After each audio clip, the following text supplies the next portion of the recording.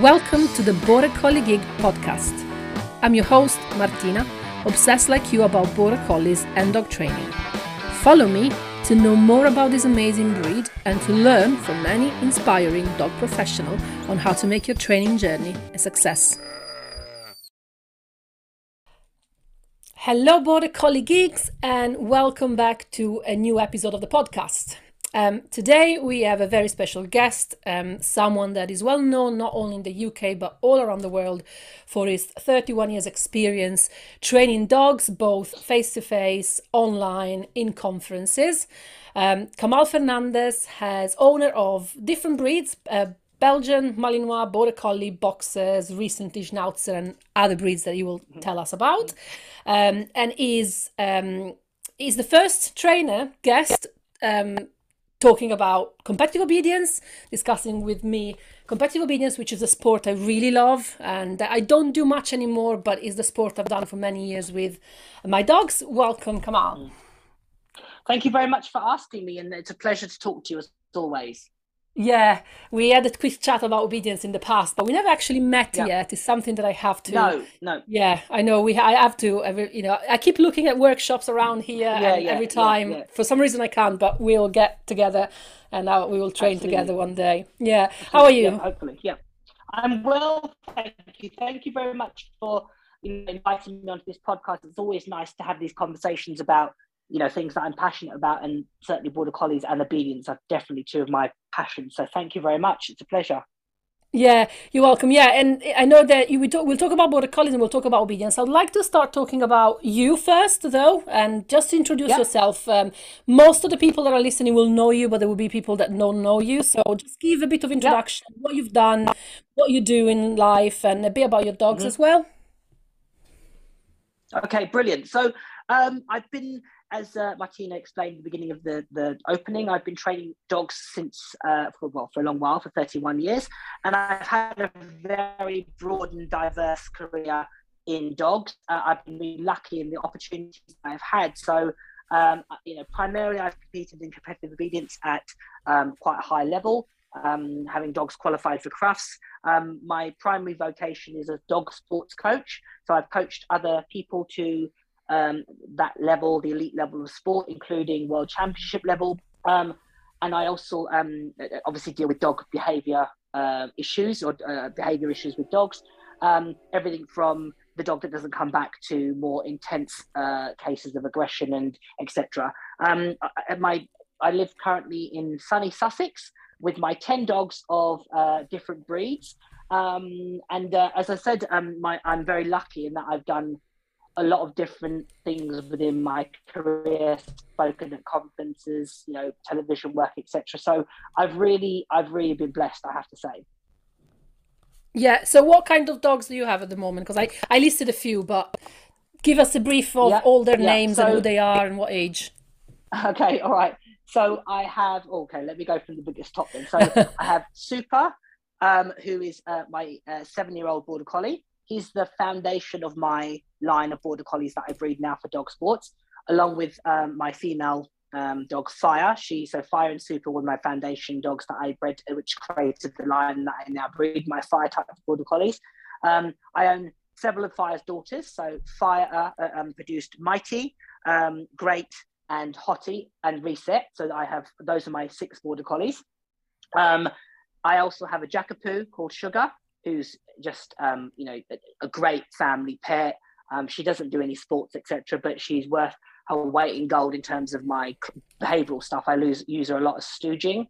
She's a brilliant little dog. I have my Belgian Malinois Jungle, who is 2 years old.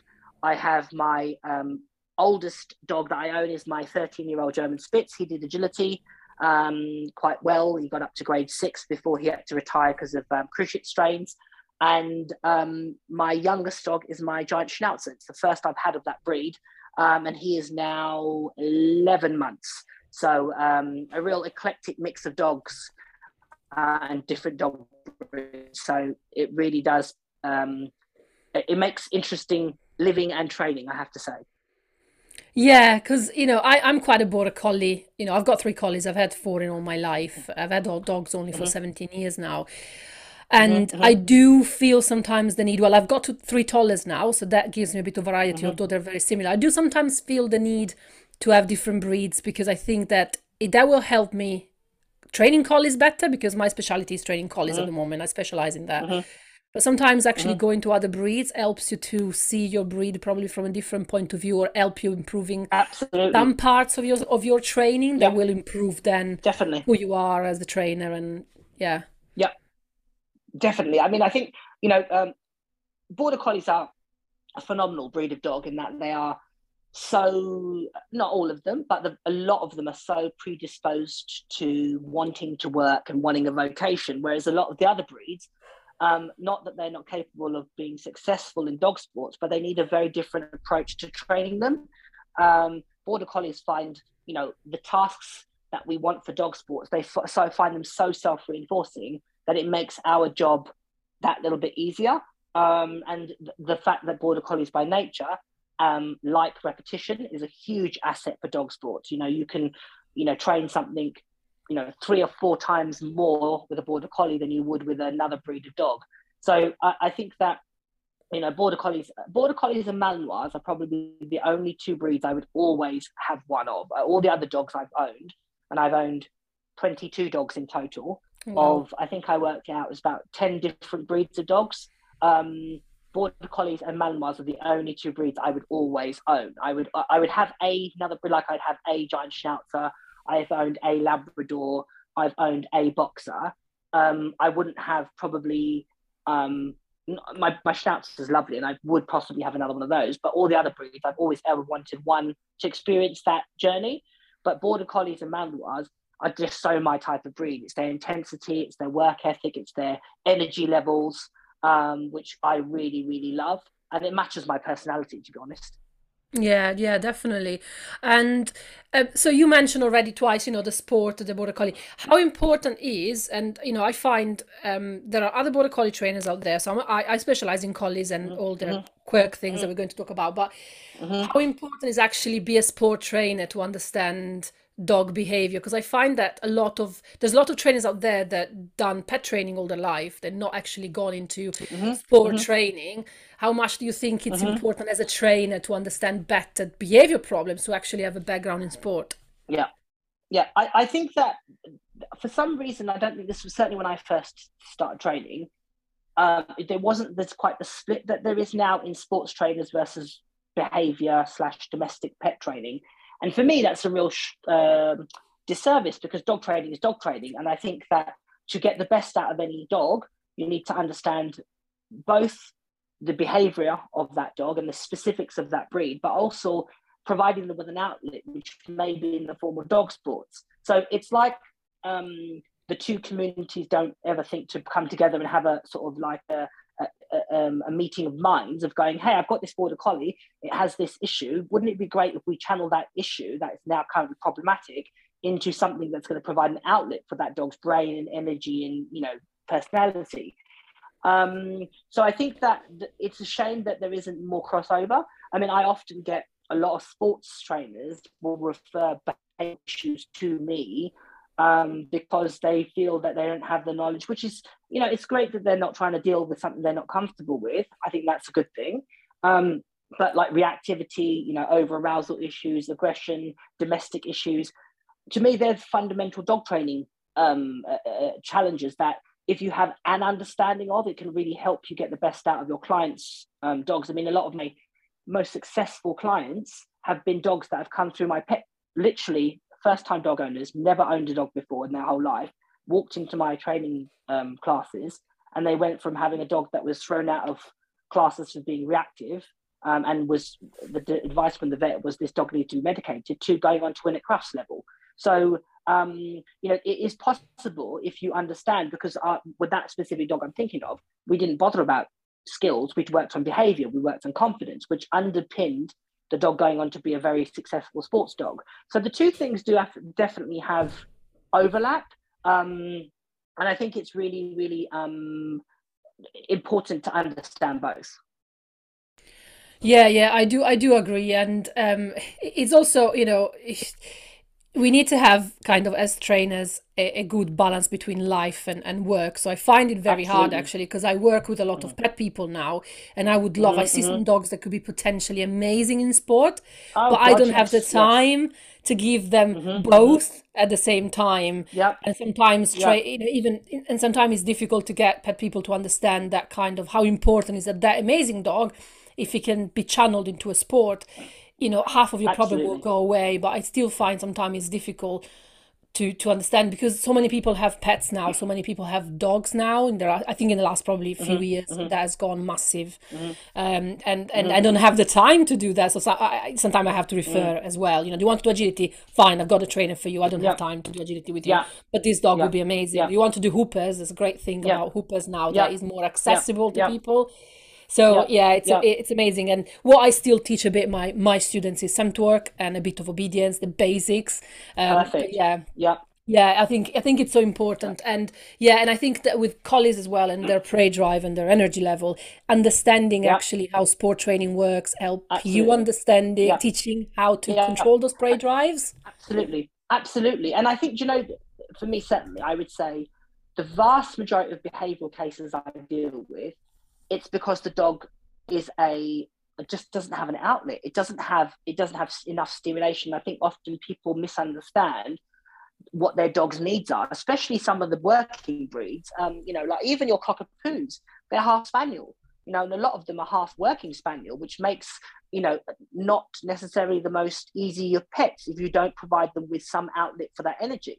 I certainly around where I live now, I get a lot of border collies that are from local farms. So the farmers breed litter, they have surplus puppies, they take the one that they want, they sell them into pet Yeah. homes, to people that essentially with the best intentions haven't really done their due diligence about what they're signing up for. If you're taking a border collie that's meant to be running 8 to 12 hours a day, and then putting it in a situation where it isn't having its needs met, not for any malicious intent, but just because of lack of knowledge, that can be a real recipe for disaster. The dog then transfers that prey drive onto vehicles and cyclists and kids and scooters and da da da da.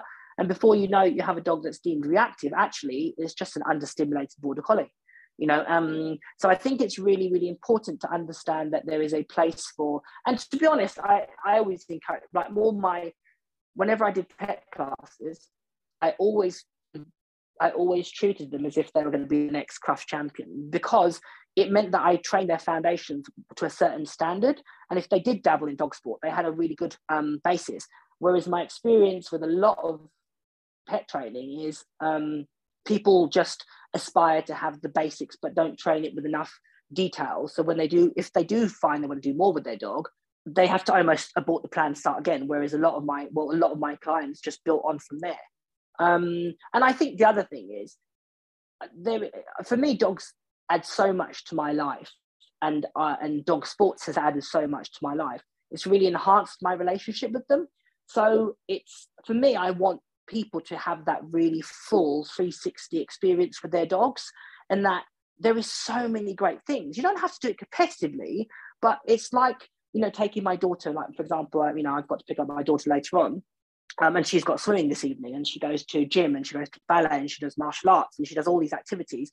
It's a great way for her to learn life skills, to develop confidence, physical strength, emotional resilience, sociability. All those skills that she's learning for life are being created via sports and games and activities. And if we parallel that back to our dogs, there's so much that we can be gained from doing a dog sport with your dog. I not necessarily competitively, but scent work. Like hoopers. Things like even agility. Just things that are interesting for your dog that gives them and you that bonding experience. Yeah, with my students, I always call it the training relationship. So the dogs needs to Mm-hmm. know that they are working for you, sort of. So Mm-hmm. especially the collies, I Mm-hmm. find that the relationship with the collies gets strong enough for them to be relying on you when you get a training, when you get a working Yeah, relationship with them. They need it. And absolutely. when I got my first collie, Moss is nearly 12 now. He was the second collie, but he Mm-hmm. was my first working collie. My first collie, she was from show lines and mixed and sport lines. And she was easier. She could work or not work. She would love to work, but she could not work. But Moss couldn't not work.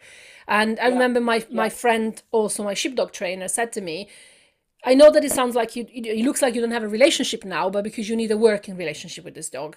So work with him.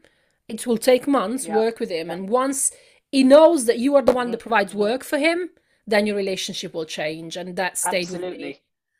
Which was my second dog. So it was new to me. Yeah. Okay, so that's so true. Yeah. Sorry, I interrupted you. No, go on. No, you're going. You're going. Go on. Your question. Yeah. So I was just let's go back a bit talking about competitive obedience because not everyone might know what competitive obedience is. When I say obedience, a lot of the time people think the obedience class. So I have to explain to them, no, I'm talking about competitive obedience. So what is competitive obedience? We'll talk about that a bit. Maybe just briefly, what is the difference between the one we have in the UK and the one that is a bit more around the world? Yeah? Yes, perfect. Yes. So competitive obedience is the simplest way to explain it. It is the canine equivalent of dressage. So we do various exercises in our test that test the dog's responsiveness to cues, their ability to be technically accurate, and we like them to do it with a level of flair, although that's not necessarily a requirement. We do like it on a personal level. Certainly, I like my dogs to work with enthusiasm and joy. So the exercises include retrieving, where your dog has to pick up items on cue. Your dog has to do what we call heel work, where the dog walks by your side, preferably, again, that's quite a stylized behavior, where the dog looks up at you for a period of time and has to also maneuver, for example, through weaves and through round circles, and then they have to do positions as you move along and stop. Distance control, where the dog's left across one side of the competitive area and goes to the other. You go to the other one, then you have to give them various positional changes. Send away, where the dog is sent to a designated area, which can be 30, 40 foot away. And scent discrimination, where the dog has to identify your scent amongst other items and bring it back to you. So there's quite a lot to competitive obedience, and it is definitely I've done probably all the dog sports, I've done a lot of dog sports, and it's definitely the sport that I keep circling back to and I'm most passionate about. It appeals to my mind because I'm quite into detail in things, and I like the technical aspect of things. And obedience definitely has a heavy proportion of technical behaviors that you have to teach. It's about having long behavior chains for the science geeks out there. So there's quite a lot of complexity because we have to complete a lot of our tests without reinforcement. So from a training point of view, there's quite a lot of skill to it.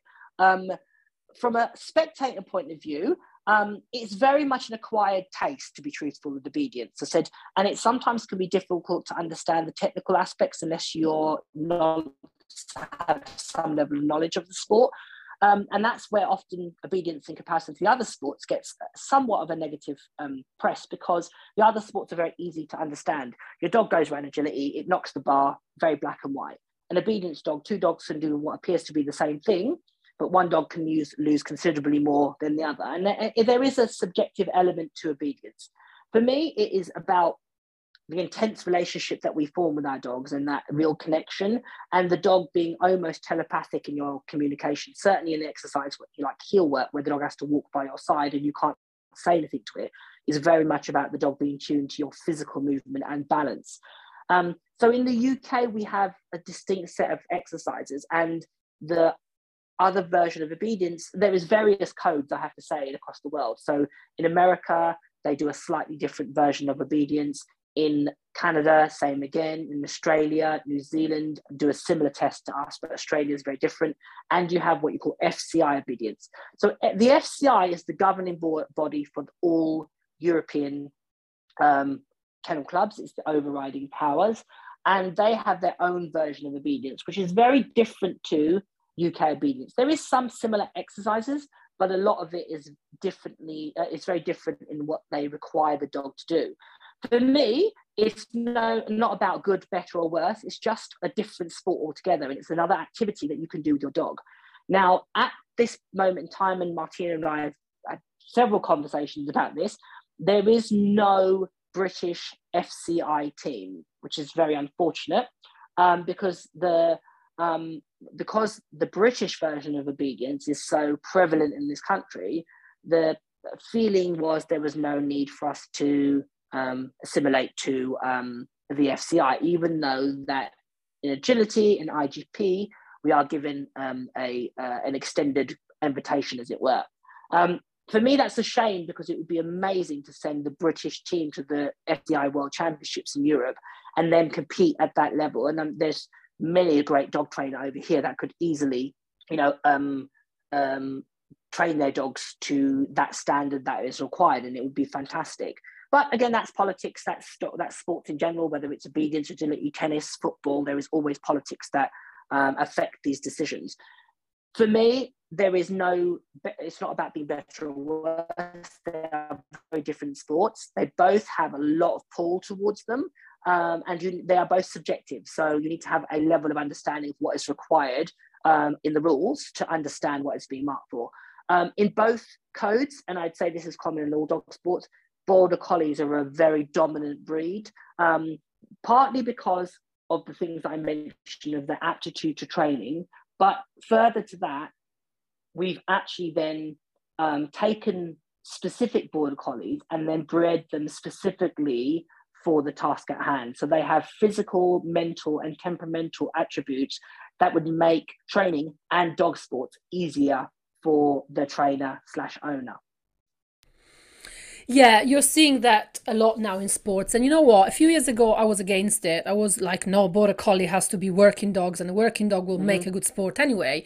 But actually, now that I'm taking myself out of the dog sport and out of the sheepdog training a bit, I stopped with my dogs as well. And I'm actually doing completely different things, which is scent work more with my dogs now. I actually see how that kind of breeding for specific sports actually does help the dog, not just, I was thinking in the past it's just for the handler wants, but actually does help the dog. If you breed a dog specifically built for agility, that dog will have less stressful time learning how to be flexible on an obstacle.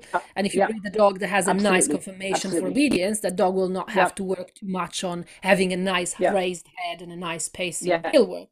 So, yeah.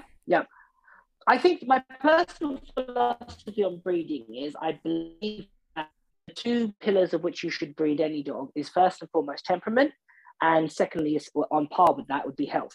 And those two things, for me, can greatly help or hinder that dog's ability to function in life and to be successful in anything that you do.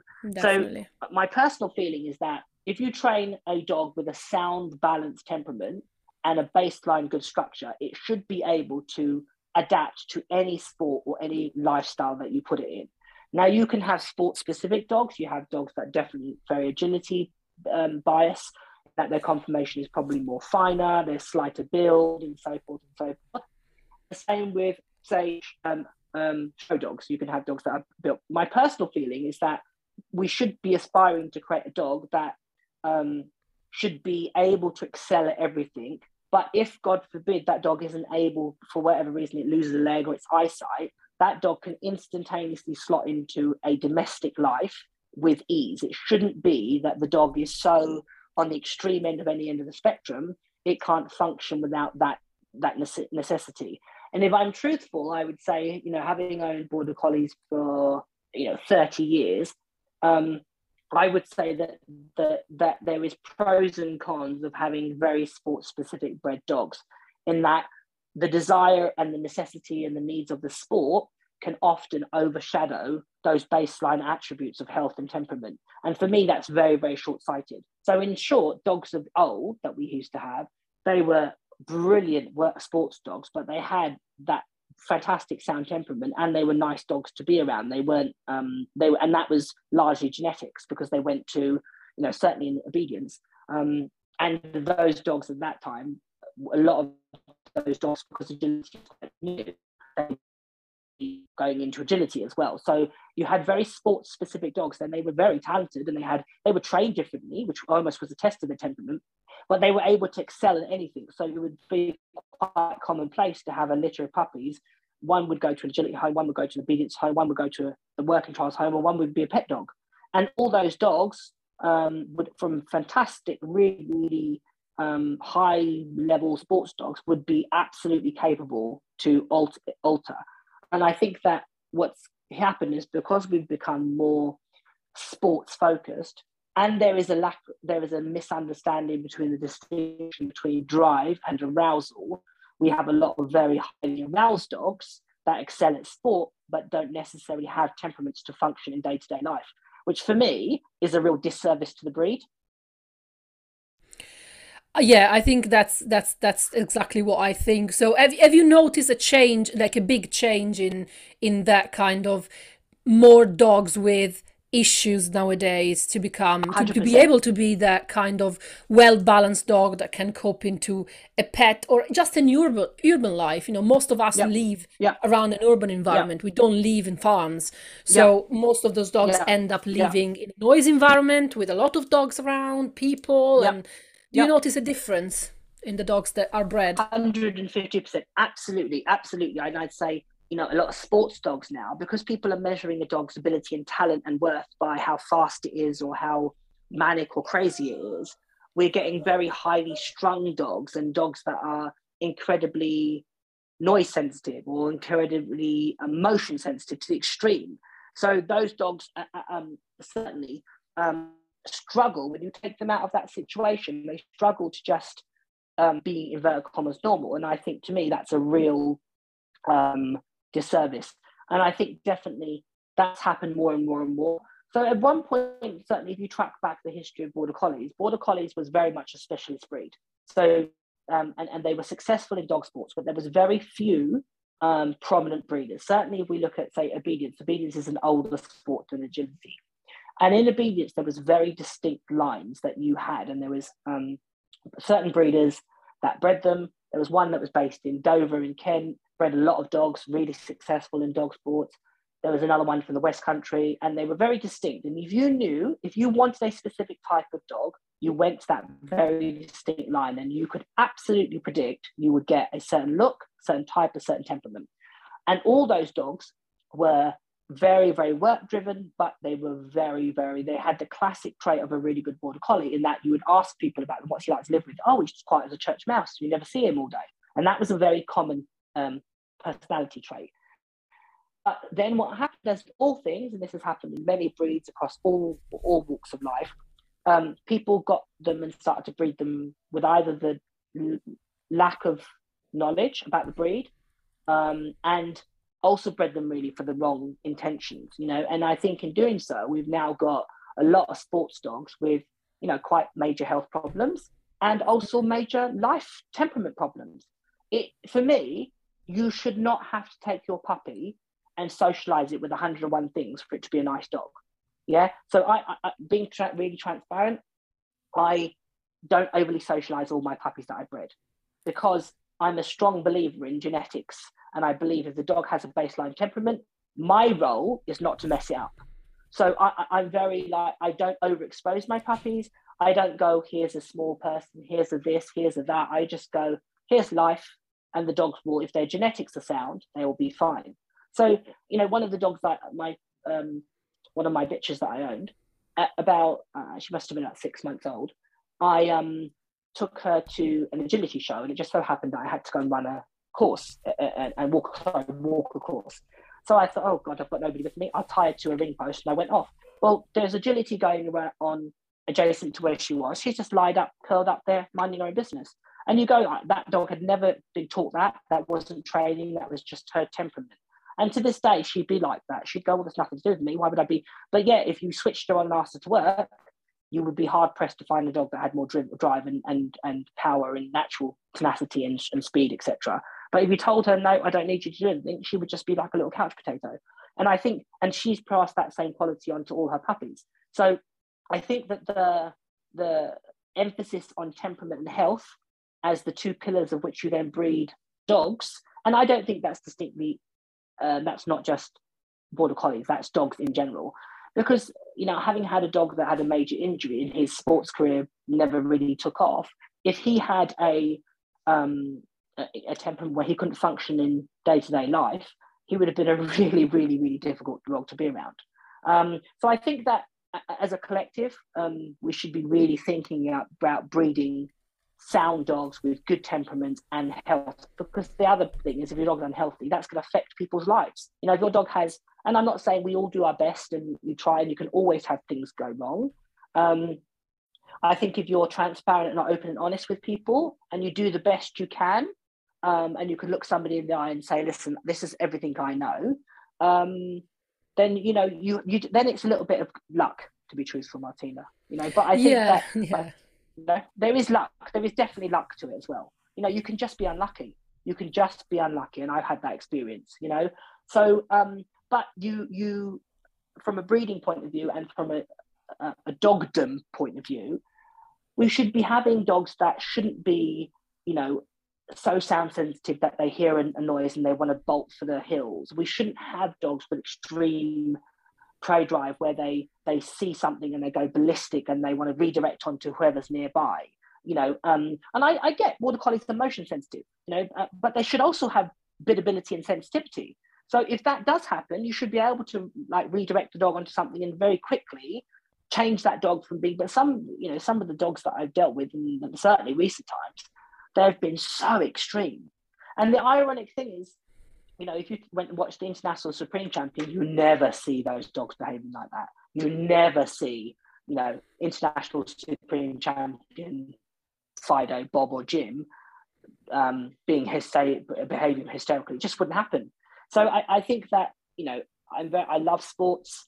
I love dog sports. I love doing dog sports. I think that we need to develop more awareness and have these conversations of saying, you know, the sport shouldn't be the be all and end all. We should be breeding nice, stable dogs first and foremost.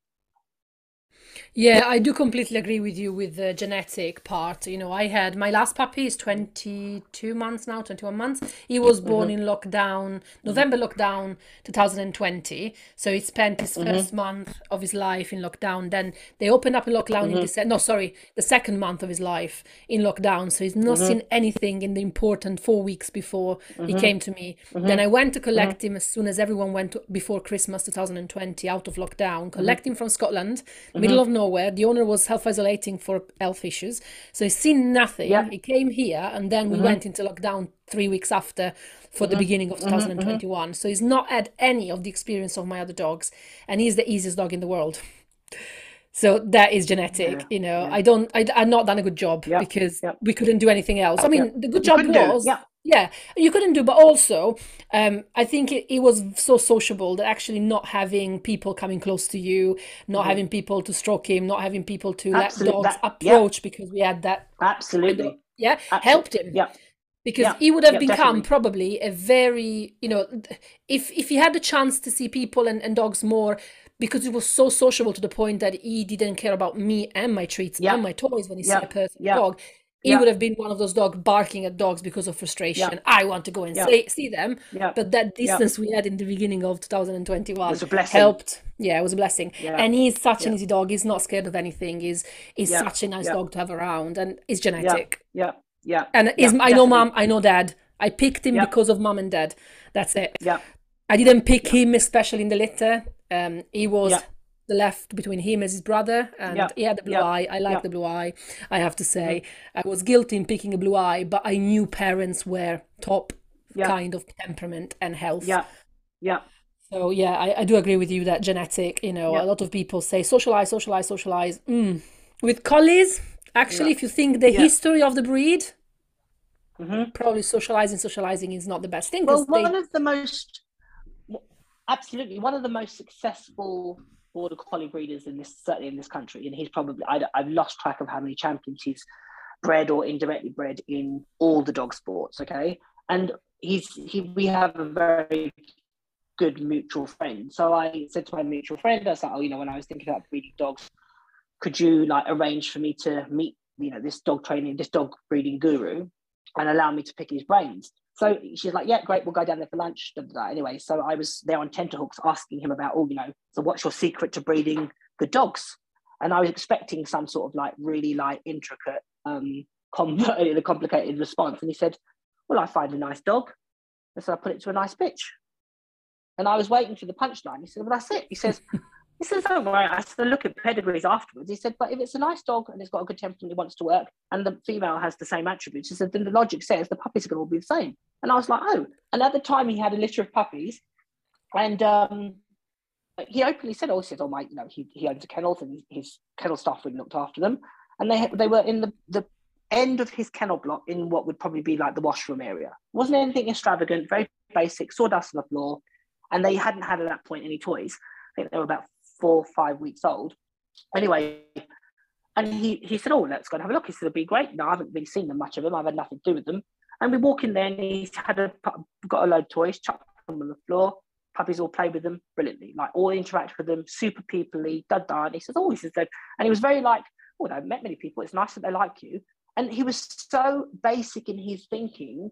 And funny enough, several of those pups I knew that went on, they grew on, they were incredible dogs, absolutely incredible dogs. Their temperaments, their working ability. And, he never took his dogs off site to train them. He said, well, if they know their job, he said they shouldn't need to take them. And he didn't apply any of the principles that you would of science, like generalizing. He said, well, if they know what they've got to do, he said, a field's a field's a field. If I point them in that direction and tell them to do something, they should do it. And it was such a basic, uncomplicated response. And you go, yeah, because his dog's genetics was so good. And if you looked at the breeding of these dogs, they were so sound, they were so robust, and you could give them to anybody and they would still flourish. And his dogs are behind my dogs, and it was one of the reasons why I got Super, was because his line his Super sire was a dog that he bred, and I knew I wanted that genetic strength for my foundation dogs. And my dog, that he's subsequently obviously been used and produced on litters, absolutely, that you can absolutely see that trait, like several generations on. You can see that, like, Super is a gift, an absolute genius of a dog. There's things that dog can do I have not trained that dog to do, and I will openly say I haven't taught him how to do that. He can just do it, like tracking. Like I think I showed him once tracking, and it was like taking a border collie and pointing at a sheep and going, do you know what those fluffy white things are? He just knew what to do. And I think that again is genetics. So whether it's dog sports or life, and his temperament, Super's temperament is just phenomenal. Like he's sound, he's social, he's great with dogs, he's great with people, etc. etc. So he's and that's down to good genetics. And I think that's really, really important to consider when you get a dog, whether it's a pet domestic dog. Anybody listening, is do your due diligence on the dogs that you pick. Don't just look necessarily at the father and mother. If you can find out about the uncles and aunties and the grandparents, that's going to really and that's applicable to all dogs. Do your due diligence. And the amount of people that rush into getting a dog and then pay the price of not doing that due diligence, honest to God, you've got the dog now. What are you going to do with it for the next 12 to 15 years? So that bit of research is so critical. Yeah, that's what we try to always say. Yeah, in every time I have a guest, or even myself talking about border collies, I always say that, and try to research, try to go and see the parents, spend time with the puppies. But then I think it's so hard with a person that gets the first dog, and that's the main people I get for training with difficult dogs are people that they just wanted a dog. They went out there, they found the litter available, they brought the puppy home thinking any puppy is the same.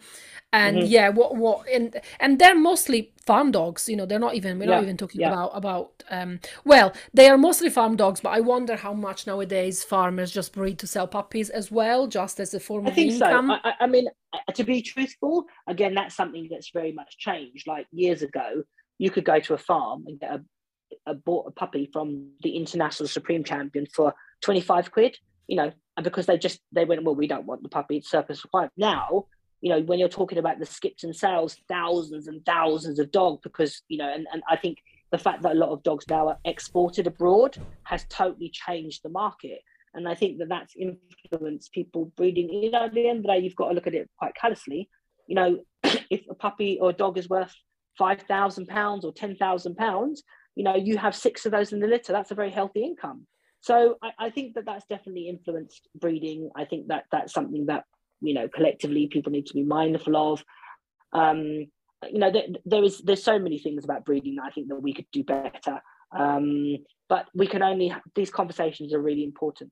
Yeah, definitely. I don't know if you know anything about other countries that breed, but I know something about apart from Italy doesn't have a lot of requirement when you breed, but our neighbors, Switzerland, When you're breeding a dog with a pedigree, at least one of the two dogs in every breed has to be proved safe on gunshots. Yeah. I think, and there's a lot of the Scandinavian countries and a lot of the other, they have such a stringent requirement for breeding. I think it's great. It's not infallible, but it's a starting point, that the dog has a baseline temperament, of being sound and healthy. Okay, so just quickly, I wanted your insight, just a very brief thing about collies and movement sensitivity, because that's something that we talk about a lot in the podcast. And how this relates to obedience. Is it something that you still think that can help with training obedience, because that's your main thing? Have you found that can help dogs like collies that have also noise sensitivity problem, movement sensitivity problem? So obviously, a lot of the pastoral breeds have a desire to react to or respond to things that move. That's the trait that's been brought out and genetically selected for. In a lot of instances, if not channeled, it can be a hindrance, but for me, it's an absolute fit. So the general and the very shorthand version is, the phrase we use is, don't let the eye escape you. So when my puppies are young, I make sure that they only get their fix and their fix of movement from me or things that I can control. There is a natural point in their adolescence when they realize, oh, that other dog is far more, interesting than you to chase. And then that's when I have to do some remedial work with them. But it is absolutely an asset, because when you channel that dog's desire to focus on movement, that is really, really super attention and focus. Or often what happens is when people allow the eye to escape them, it then gets attached to something that's unhealthy, cars, people, blah, blah, blah, other dogs. And then that's when it becomes problematic. So I'm very pedantic about where my border collies, what they watch, what they see, and what access they have to motion. And as far as I possibly can, I control it. So I rear my dogs in a very structured manner, hopefully. The reason being is that I don't want them to rehearse inappropriate behavior. My last two border collies are very, very, very motion sensitive. And I had to really work certainly with the female. And there was definitely a point when she was about 9 months old, and she got very, very into my Malinois, where she was like, no, screw you, she's far more interesting. And I had to separate them and walk them individually, etc., etc. But now her attention's fantastic around other dogs and people, and she's got a brilliant recall. But it can be absolutely a hindrance if you don't understand that's part of the makeup of the breed. Be proactive. Don't let the eye escape you, and make sure that you provide that motion for the dog. Yeah. Okay. Great. Yeah. Thank you very much. I think it was really pleasure. good to have your points, your view about the genetic, the breeding, and everything, because it's good to know that we have the same ideas. But I'm sure that there will be time in the future to have you back, maybe to chat a bit more about border collies and other things. Absolutely. Yeah. Thank you very much. Thank you for having me, and I appreciate we had to call it a bit short, but it's been lovely talking to you, and I talk about border collies for hours. So I know. Thank you. Bye. All right, Martina, take care. Speak soon.